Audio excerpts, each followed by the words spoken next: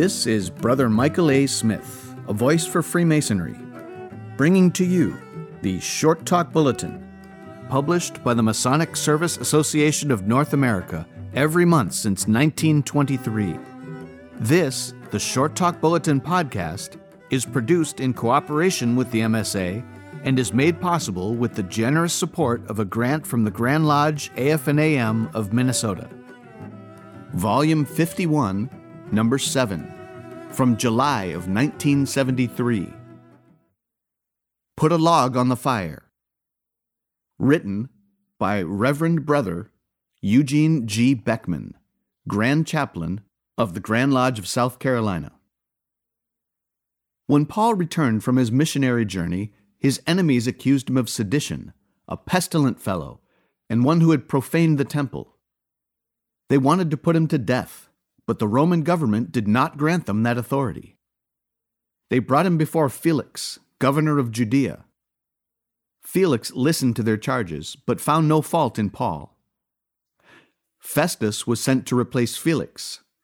He asked Paul if he would go to Jerusalem to stand trial, but Paul knew he could not get a fair trial in Jerusalem, so he appealed to Caesar in Rome. Then Festus said, "Unto Caesar thou shalt go." Herod Agrippa, king of Palestine, came to pay his respects to Festus. Festus told him about his prisoner he had on his hands. Agrippa said he wanted to see him.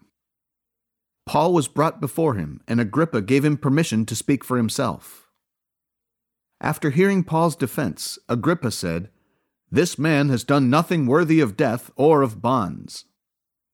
Then he said to Festus, "This man might have been set free if he had not appealed to Caesar." Paul was turned over to Julius, a centurion of Augustus's band. They boarded a ship at Caesarea and started across the Mediterranean Sea. They reached the port of Myra, a city of Lycia. The centurion found a ship of Alexandria sailing for Italy, so they got on that ship. This ship got as far as Crete. Soon they ran into a terrible storm. The ship was battered by the storm for 14 days. On the 14th night, they realized that they were nearing land, and soon those that could swim were told to swim to shore. The others, on boards and broken pieces of the ship, reached land safely. There were 276 people on that ship. When daylight came, they realized that they were on the island of Melita, known as Malta today. Malta is a little island in the Mediterranean, 60 miles south of Sicily and 200 miles from Africa. Today, Malta is a British colony. It's a place of great historical interest. It was first settled by the Phoenicians. Malta played an important role during World War II. It controlled the sea lanes across the Mediterranean, through which vital supplies were sent to Africa and Asia. The deep inlets made good submarine bases, and the many underground passages were used as bomb shelters for men, arms, and food. It was the most heavily bombed place in the world, but was never put out of action. When these shipwrecked men landed on Malta, Luke said, "The barbarous people showed us no little kindness." He didn't mean that these people were barbarians, as we use the word, meaning savage, cruel, or uncivilized. The Greeks and Romans regarded all those who did not speak their language as barbarians. The language of these people was that of Africa, and that's why they are called barbarians in the book of Acts. How was their kindness shown? They kindled a fire and received us, every one. Remember, it was November, and the weather was bitter. These men were wet and cold. They must have built a big fire to warm 276 people. I believe they kindled many fires, and the men stood around these fires to warm themselves and to dry their clothes.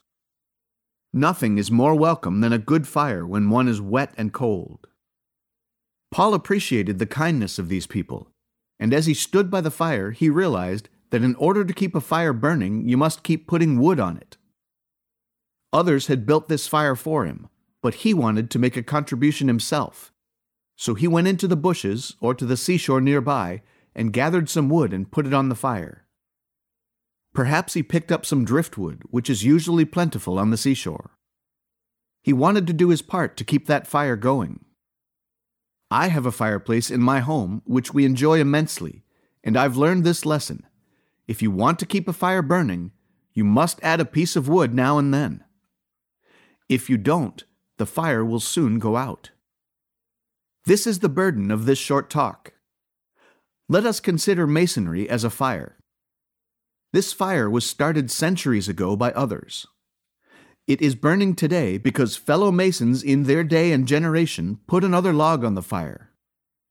Some here today are members of old lodges. Some are members of Lodge Number 1 in our state. Many masons today never contributed $1 to the erection of the lodge hall they meet in. Others added a log as they became members of the lodge. Those who are members today are doing the same thing, and the result of all this is the lodge is strong and vigorous and will continue to be so long as we put our log on the fire. In your local lodge, you have many opportunities to add a log to the fire. You can respond when the lodge elects you to an office in your lodge, whether the position be master or tiler. When this honor comes to you, accept it and serve to the best of your ability. You add a log to the fire when you serve on an examining committee, when you assist in the degree work, and when you give a lecture. You add a log when you help prepare refreshments. Some members have a gift for this. You add a log to the fire every time you attend a lodge meeting. If you don't attend and do the other necessary things, the fire will go out. That has happened in some places and will happen again unless we keep adding logs to the fire. A church court, of which I was a member, was asked to close a church. That church had served its community for 125 years. For a century and a quarter, people had worshipped in that church. Many young couples were married in that church. Many people were buried in the cemetery which lies beyond the church. Many of the young people moved to the cities after graduating from college. The older members of the church died. The few remaining members became indifferent and didn't put a log on the fire, and the inevitable happened. The church was closed. All that remains today is an old building and a large cemetery. It is our duty and privilege as Masons to put a log on the fire. I've tried to do that during the years I've served as Grand Chaplain. A few years ago, I was invited by a lodge to conduct a religious service in the town where the lodge is situated. It was held on Sunday evening in one of the churches. A large number of Masons attended, and many men were there who were not Masons. I preached a sermon that I had previously preached at Grand Lodge. Later, the master of the lodge wrote to thank me for conducting that service, and among other things, he said, "I know you'll be interested to hear that at our next regular communication after that religious service, we had 5 petitions, one being from the mayor of our town." Last year, the Grand Lodge was called upon to dedicate a beautiful lodge hall in a town in the upper part of our state. The old hall was in a run-down part of the town, and it was very inadequate. Some members wanted to build a new hall on the other side of town. They talked about this project for years, but could not get a majority vote. There was still some opposition. Finally, a meeting was called to decide one way or the other. Some spoke for the move, and some spoke against it. The secretary of the lodge remembered a sermon I had preached at Grand Lodge. The subject of the sermon was, "Every man in his place." He read parts of that sermon to the lodge. The vote was taken, and the lodge voted almost unanimously to build a new hall. The secretary told me about this when we were eating after the dedication. Unconsciously, I had put a log on the fire in that town. You are putting a log on the fire, which is Masonry, by attending this meeting of Grand Lodge. No successful meeting just happens. You are adding your contributions by serving on the various Grand Lodge committees. We're going to have a wonderful meeting today and tomorrow because our Grand Master, our Grand Secretary, our past Grand Masters, and others have been putting logs on the fire ever since our last annual communication. I was once pastor of a large rural church in this state. It was customary to have a series of meetings in the fall after the crops were harvested, with a visiting minister leading the services. There was an outstanding man in that community who was not a member of our church. His wife and 2 children were members. He had grown up in a neighboring community and was once active in his church. One night during these special services, he was present. The minister brought a message that night using the same theme I'm using here. Among other things, he said there are many people who enjoy the blessing of the church, the school, the other organizations, but never contributed anything to them. They never put a log on the fire. That sermon struck the man right between the eyes. He realized what a cheapskate he was, what an empty boxcar he was. The railroad never receives a penny for hauling an empty boxcar. He went back to the church in which he grew up, became active, and led the congregation to build a beautiful brick church. He put a log on the fire which others started and kept burning through the years. It is my hope and prayer that this short talk will inspire you to put a log on the fire when you return home. Each one of us can do that. Whether we have 1 talent or 10 talents, we can put a log on the fire, and masonry will keep burning to bring blessings to future generations.